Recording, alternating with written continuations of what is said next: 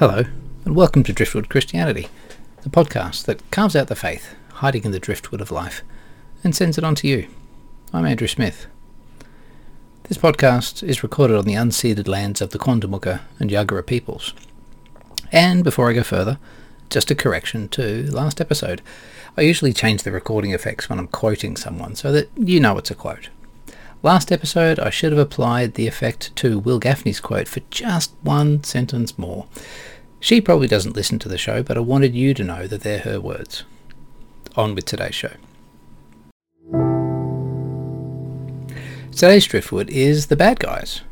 And a big warning, this show has spoilers for the movies that I'm going to talk about. They've been out for a couple of years, so I'm probably not going to apologise too much for that. Now, I like the Marvel movies that have been out over the last decade or so, even the bad ones. I have such a low bar when it comes to enjoying movies, so don't take any of this as a recommendation. I'm going to start with Black Panther. It was a fun kind of Afrofuturism. Like this main character, T'Challa, he's next in line for the throne, and he has the right to access the superpowers of the Wakandan people. He uses it to defend his people, his nation, his way of life. And in the movie, he has to confront a bad guy, codenamed Killmonger. Now, Killmonger, as it turns out, is a relative who wants to claim the title of King of Wakanda and to access the Black Panther superpowers. These two characters have opposing politics, and they want the Panther powers to be able to enact their own politics. T'Challa wants to keep his country isolated from the world because he doesn't trust those other countries. All those folks are colonizers and thieves.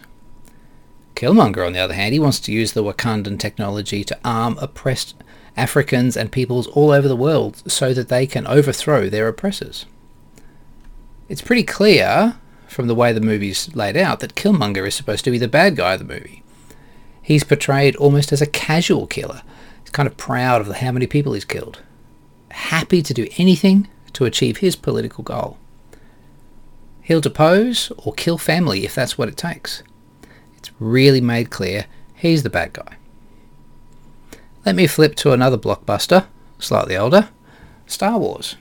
In that original movie, we meet Luke Skywalker very early in the movie. We learn that he's a young guy and he wants to join the pilot academy because he likes flying. Never mind that it's run by the evil empire of the movie. But within a few short movie minutes, Luke is persuaded to join a rebellion against the empire. He finds a group of armed rebels, rescues one of them from imprisonment, and then signs up as a pilot to destroy the big battle station, the Death Star. Luke casually killed dozens of people along the way, and then unleashes the critical shot that destroys a massive space station. Nerds, much love to you all, have calculated that there could have been between 1 and 2 million people on the Death Star when it was destroyed. Thank you, nerds. You're my people. So the space station explodes and our rebels are happy. Everybody cheers and there's a big medal ceremony. The oppressive empire has taken a hit. The guy dressed in black who is allowed to use the empire's superpowers was unable to stop the challenger. So these two stories, Black Panther and Star Wars, they look at these political conflicts from very different, in fact opposing sides. In Black Panther, we're guided to have sympathy for the character who's on the side of government, and none for the character who wants to arm the rebellion. But in Star Wars, it's the opposite. How we tell the story matters, and how we read the story matters. Biblical stories are not immune to this. Let's just look at one of Jesus' parables, often called the prodigal son or the lost son.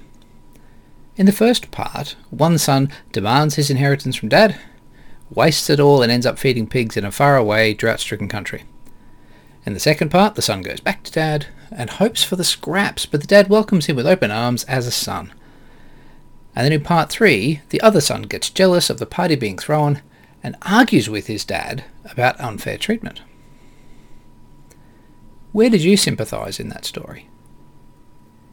Where did you see yourself? So often I hear this story when it stops at the end of part 2. That is, the father has a party when the repentant son comes home. And you're the son who returned, and God is the father. But of course, you aren't the other son. I'm sure you've never said anything like this. But Dad, I do all the right things all the time. Where's my party? I'm sure you've never felt a little envy at the good things given to others, right? Maybe, right? When we hear stories like this parable, there's often a common interpretation. People place themselves into the story where they want to. But parables are fluid, perhaps a little slippery. Could you be the older son? Is this parable to warn you about your attitude? Or maybe this is a parable that challenges you to be like the Father. In Luke, this parable never says that the Father is God. Could you be the one that hosts the feast to welcome back the person who's lost everything? And scriptures are full of stories that we use as metaphor, allegory, and more.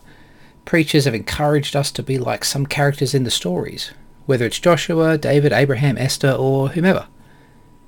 In one way, that makes a lot of sense to hold folks up as examples.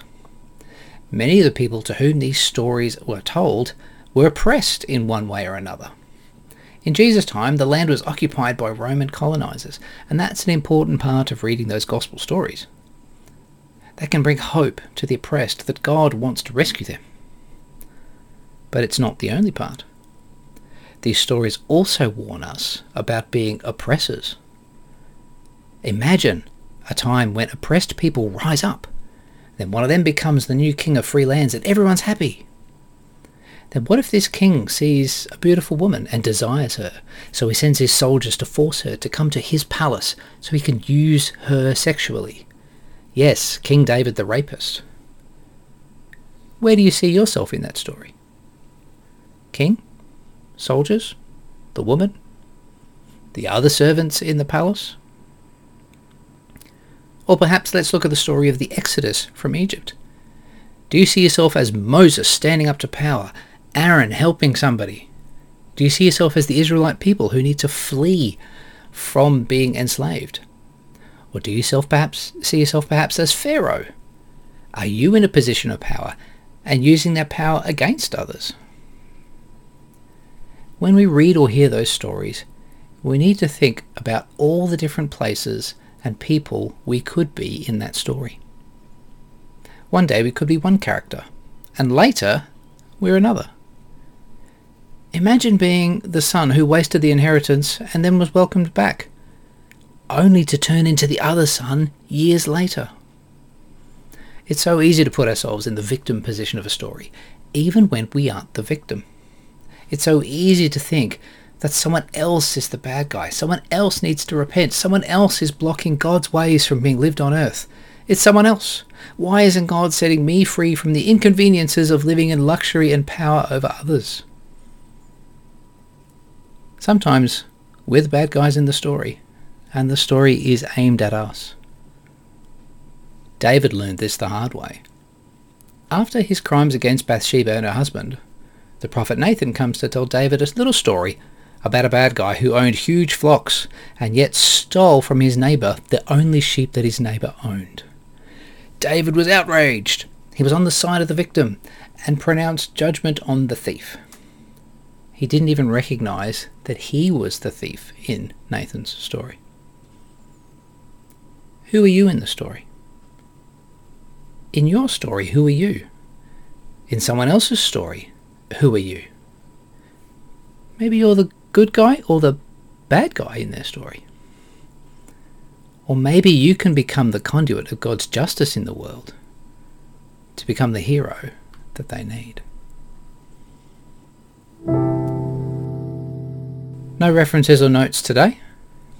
Just a reminder to rate the show, review it, share it, like it.